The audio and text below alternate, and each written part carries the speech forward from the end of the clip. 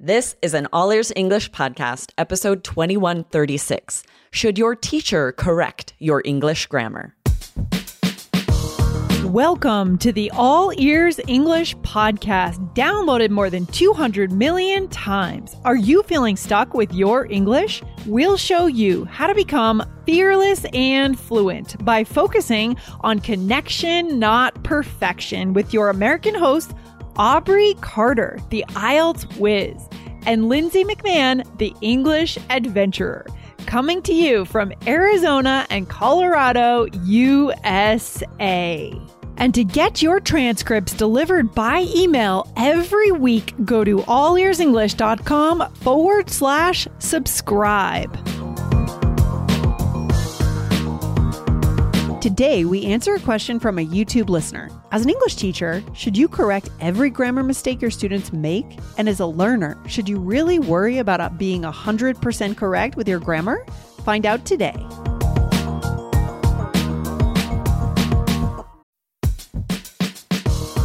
This podcast is sponsored by Indeed. As a business owner myself, I've learned that the most important key to success is having a great team. But it can be time-consuming, reading through tons of resumes. Need to hire a great candidate at your company? Why not eliminate the busy work? Use Indeed for scheduling, screening, and messaging so that you can connect with candidates faster. Just in the minute that I've been talking to you, 23 hires were made on Indeed, according to Indeed data worldwide. So join more than 3.5 million businesses worldwide that use Indeed to hire great talent fast. Listeners of this show will get a $75 sponsored job credit to get your jobs more visibility at Indeed.com/AEE. Just go to Indeed.com/AEE right now and support our show by saying you heard about Indeed on this podcast. INDEED.com/AEE.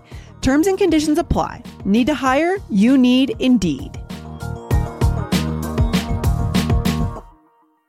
Hey there, Aubrey. How's it going today? I'm great. How are you, Lindsay? Feeling pretty good today. No major complaints. What is on our plate today for All Ears English? I have a question I want to start here. Have you ever had a teacher correct you in a way that made you lose motivation to learn? Oh, yes. I was traumatized by my, middle school French teacher. I was terrified of. That's why I got so into languages, because I did so bad, so poorly. My first semester of French, I think it was it middle school? It was high school, middle school. I did so poorly. And so I got so motivated to actually be good at languages. And then I realized I am good if I study in a certain way. So yeah, I was very traumatized by that class. Oh, yes. Interesting. Was it correcting pronunciation? Do you remember? I think it was just really not very encouraging, the way she would correct you. That's wrong. Go to the board, write it correctly. Just very old school ways of teaching. Yes, humiliating you in front of the class, yeah. Right? Yeah. Worst. Well, we got a really interesting question about this, right? Should teachers correct grammar? And if so, what? And how does that motivate? So I'm excited to talk about this today. Yeah, I'm super excited. But I want to remind our listeners, today's question does come from a YouTube viewer. And we do have a different way to consume this podcast, which is on YouTube. If you love YouTube, if that's actually the way you'd prefer to consume this show, go over to YouTube and search for All Ears English. Hit that subscribe button right now. You'll get all these episodes. 100% of the episodes are now on YouTube from the All Ears English podcast, right, Aubrey? So yes, and you can leave questions right there in the comments, right? Or share your opinion, share your thoughts. We love to read the comments there. It's great. And if you learn more visually, you can see us here talking to each other, right? And our gestures and our smiles. And it's just another way to consume the show. So, Aubrey, I'm going to go ahead and read the question from Ahmed Tarek. Ahmed Shalabi. Ahmed Shalabi, Yes. Ahmed Tarek, Ahmed Shalabi. Long YouTube name. 7175. Okay, here we go. Hi, Lindsay and Aubrey. Thank you for the interesting video. I teach English to adults in Egypt. Ooh, Egypt, yay.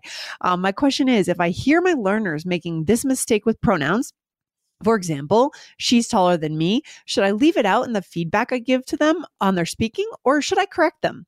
Some of them might say that they hear native speakers saying it. I'd really appreciate your advice on that. Thanks in advance. Great question, Aubrey. Yes, right. This was a recent episode, 2093, Her and I, or Her and Me, your grammar questions answered. We shared a few mistakes that are made with these pronouns. And one that's a very native mistake was shared here by this student, right? She is taller than me. Accurate grammar Yes. would actually be she is taller than I, but we don't say that. At least a lot of speakers in the United States make this mistake intentionally, even if we know it's incorrect grammar. Yeah. So the question for today's episode is going to be great. It's going to be for our listeners who are English teachers, which we have a lot of them. And it's also for our listeners who are English learners and want to know what are the mistakes that are okay to make and what are the ones you want to avoid like crazy, right? Exactly, right? And why this is going to be really interesting to talk about. And if you have a teacher that corrects your grammar a lot, if it's demotivating, what should you do, right? There are a lot of details here. There's a lot today. But first, guys, go over and check out episode 2125, which just came out earlier in January. The title is How to Share Your Faults in English for Deeper Connection. We talk a lot on that episode about how people connect with human beings and we all have faults, right, Aubrey? We all have things we're working on that we're challenged by. And so how to share those in a way that's not too vulnerable, but does give people something to connect with. Absolutely. And this is so applicable because we all make grammar mistakes, right? Mm-hmm. And so if we can just admit a fault, laugh about a fault, and continue to connect in English, we're going to enjoy language learning so much more. Exactly. So let's go first, Aubrey, to the perspective of the teacher to directly answer Ahmed's question of what should he do if he hears these mistakes. He knows they're wrong, but he also knows native speakers make these mistakes all the time. Where do we go from here? We consulted with our team here. We talked to Jessica for her opinion on this too. I wanted to talk to Jessica because as a previous IELTS examiner, I was curious about which types of grammar errors IELTS examiners care about because it's very dependent on learner goals if grammar will be corrected or not. If a learner is studying the language as a major at a university or to pass an exam where grammar is scored, then yes, a teacher should correct them so they're aware of the grammar errors they're making. Okay. So for Ahmed, if you're training someone for IELTS, if grammar is going to be important. And by the way, go over and check out our IELTS Energy podcast if anyone is taking the IELTS exam, right, Aubrey? Because there's certain ways to learn grammar for IELTS too that are not the same as everyday grammar, right? Exactly. There's strategies. Yeah. A lot of students focus too much on grammar, actually, and you can waste a lot of time when the other scores are actually easier often to improve your overall score. So we share when grammar matters, what to focus on, and what you shouldn't be so worried about over there. Yeah. So check it out. But okay, what else, Aubrey? What else did Jessica say? What else do we think? What is our perspective here? Well, so because it depends on learner goals, if that's not the goal, if it's for general fluency, which a lot of you listening, your goal is general fluency. And if that's the case, a teacher should not necessarily correct your grammar because it can be very demotivating to be corrected a lot. It actually hurts learning and can hinder progress. You won't learn as fast if you're only focused on grammar errors, trying to be perfect instead of trying to connect in English. Yeah, we are all about connection, not perfection. I like the approach if we are working with a student on fluency, maybe if they come to you at the top of the lesson and they say, hey, I want to work on prepositions today, right? Then maybe we correct only prepositions that day, right? Or only one kind of preposition, one example of using a preposition in a certain way. That's the only thing grammatically we're going to correct that day. We're still working on fluency and we are targeting one grammar point. But if we start correcting everything, we're no longer practicing our fluency. Exactly, right? And if teachers are correcting everything, it's interrupting, derailing the lesson. It can make it very disjointed and choppy. And then the student will leave probably not remembering any of those corrections very well. So I love that idea. We often do that in our classes to focus on one grammar point and then really help so that we can actually improve. Yeah, that's why I think it's important for our listeners to, when you think about your prep schedule, you're adding in both trained professional teachers and conversation partners. You're not doing just one or the other because the conversation partner is not there to have a goal for the lesson. It's just a conversation partner. They're not going to focus in this way, but the teacher will. And so you combine both and you get the best of both worlds. Yes, absolutely. So we have been focusing a little more on grammar this fall. A lot of our listeners write in questions asking about grammar. And I love this. It's great to want to know the correct grammar. 100%. And then the question is, right, when I'm in a class, should I be, thinking about every grammar point, being corrected on every grammar point, or is that actually hindering my progress? Right, Aubrey. There's certain grammar points that are just grammar mistakes that are just way more glaring. And absolutely. certain ones that you're going to hear a lot of people making them on podcasts and movies, your neighbors. It's going to happen all the time. So it's probably acceptable.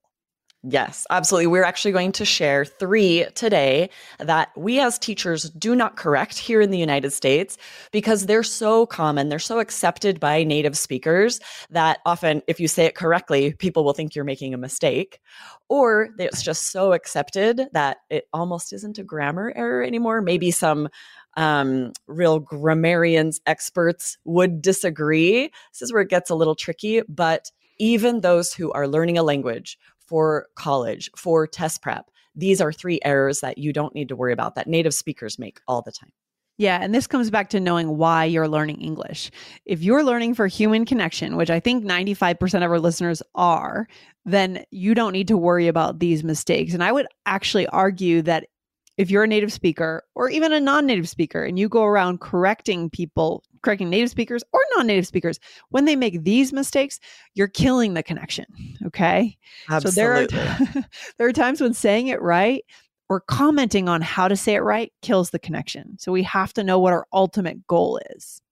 Yes, it can feel very judgmental or very condescending if someone were to correct one of these errors, especially because you run the risk of correcting someone who knows it's an error and is saying it incorrectly on purpose because it's part of their regional dialect. It's so common, it's so understood that, like you said, it could really kill the connection.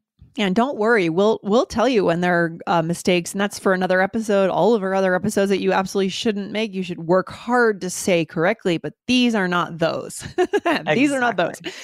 Another day is here, and you're ready for it. What to wear? Check. Breakfast, lunch, and dinner? Check. Planning for what's next and how to save for it? That's where Bank of America can help. For your financial to-dos, Bank of America has experts ready to help get you closer to your goals. Get started at one of our local financial centers or 24/7 in our mobile banking app. Find a location near you at bankofamerica.com/talktous. What would you like the power to do? Mobile banking requires downloading the app and is only available for select devices. Message and data rates may apply. Bank of America N.A., member FDIC. So Aubrey, where do we start today? I think our listeners are ready. We're rolling up our sleeves here. Yes, the first one is the one that Ahmed mentioned in his comment. She's taller than me. And we shared the episode where we talked about this a little bit more, though the correct grammar is she's taller than I because of the implied verb. She's taller than I am. Right. I have only heard where I live, she's taller than me. Me too. And this is because we usually hear the object at the end of a sentence, right? My cat sat on me, right? We usually hear me at the end of a sentence, so it just feels more correct. Right. And if you're really, really torn with this, if this really bothers you, there may be some listeners that are really annoyed by this, just say she's taller than I am, right? That's the way you can kind of avoid saying it incorrectly when, 95% of people are not going to have a problem with that. But if you do, just say she's taller than I am. Okay. That's a really good pro tip because if you do say she's taller than I, it's so interesting how using the correct grammar there sounds a little pretentious. Like it really you're trying does. to intentionally use this very fancy, perfect grammar that most people in the United States don't use in day-to-day conversations. It's really interesting. We've talked about this on that episode and a few other episodes. We did one interesting episode this fall, Aubrey, on how to mirror who you're around and the way you speak your register and why that matters for connection. Right? Bigger words. Sesquipedalian. Right? That Sesquipedalian episode. Yeah, check that out in our back catalog, guys. Super interesting commentary around connection and being correct. Yes, if you guys missed that episode and this word sounds very foreign to you, sesquipedalian, it means someone who uses big fancy words too much, right? So absolutely use interesting vocabulary, but it can be overkill. We can do it too much. Definitely go back and check out that episode if you missed it. Okay, so that is number one. That is the first grammar quote unquote mistake that pretty much 99% of native speakers are making. And so you are fine to go ahead and make that mistake. Okay. Yes. So Number two is when someone asks, how are you doing? Right? Correct grammar would be to say, I'm well, to use an adverb here. But it's become sort of slang to answer, I'm good. And that just means like, I'm fine, everything's good. And this is so common that if you were to correct someone, if someone says, I'm good, and you say, don't you mean I'm well? That would really kill the connection. They might even know that they should say, I'm well, but they're intentionally making this mistake because everyone around them also says it that way. Yeah. And this is the one that I hear native speakers actually saying it correctly the most, I would say. Between these three, I do sometimes hear people saying, how are you doing today? I'm well. Right. But tons of people say I'm good. I say I'm good. I've probably said that on the show before. Not a problem, right? Yeah, not a problem. And I love what you said earlier about some of this. It's good to think about, should we correct someone? Because absolutely, you can say I'm well and you won't sound too, hoity-toity, too pretentious. Like that's normal. We hear both. But should you correct someone? Yeah. I wouldn't ever correct someone. Totally 100% agree. Do not do it. Just move on. If you really want to connect, and connection is what leads to happiness, then move on with the conversation. Exactly. What are your weekend plans? Tell me more about your day, right? Ask real questions. Don't get stuck in these things that really don't matter for your happiness in your career or your life. Right, Aubrey? Yes, especially where this is going to happen at the top of a conversation when you're first greeting someone. And how fun for you to get deeper, to have a connection, have a great conversation. But if you correct their grammar right in the greeting, that's hard to overcome and then get past this feeling of having corrected someone. So just don't do it. Especially if you're first meeting someone. What is that expression? You never get a second chance to make a first impression, right? It's so true. So, yeah. Okay, Aubrey, we have a third here. What is it? All right. And I get questions a lot from students about this. It's who versus whom. Rarely do native speakers use whom anymore in casual day-to-day conversation, at least in the US. So an example is we might say, who are you talking to? And correct grammar would be, whom are you talking to? Or if you don't want that dangling preposition, you could say, to whom are you talking? This sounds quite formal. And so in regular day-to-day conversation, you'll hear this grammar error quite a bit. Who are you talking to? Totally acceptable. Most people won't realize you're making a mistake. Yeah, for sure. Last week I was watching the movie, it was on TV, A Beautiful Mind. Have you ever seen it? A Beautiful Mind? Yes, but it's been a long time. It's been a long time. The professor, John Nash, on the Princeton campus, he had conversations with Einstein, lots of older professors from the 1950s. Maybe I would hear that there in that setting. Okay. World famous professors, but that is not academic. The setting. Yeah, but super, super like old. Okay, in the 1950s, 40s. Older people, right? This is not the setting that most of us are existing in now. All right. Right, exactly. And this is different depending on the English speaking country you're in. We're talking about in the United States. These are very accepted mistakes. So it is a little tricky to think about,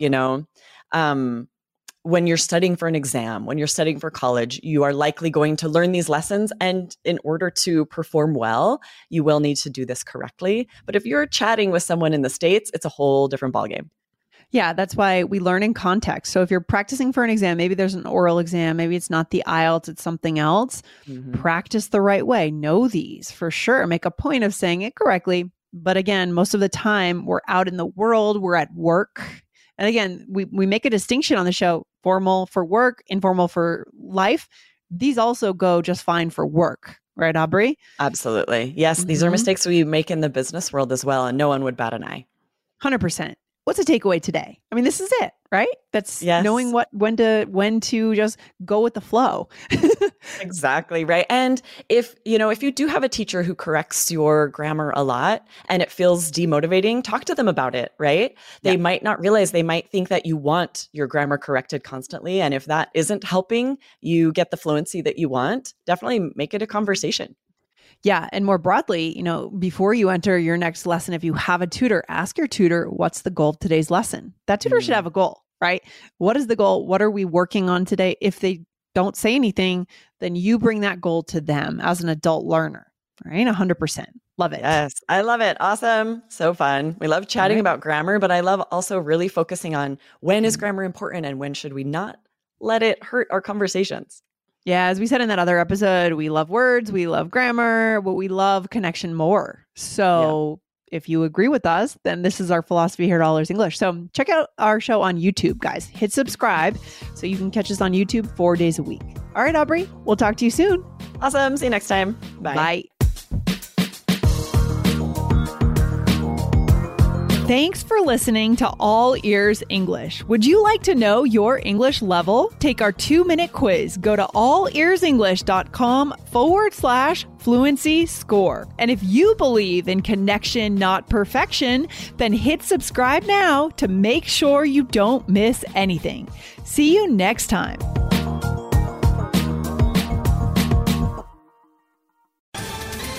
Ohio, ready for some quick mental health facts? Let's go.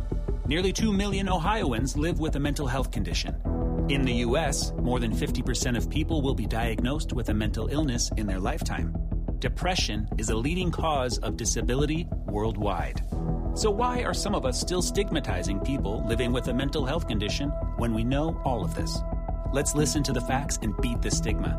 Ohio, challenge what you know about mental health at beatthestigma.org.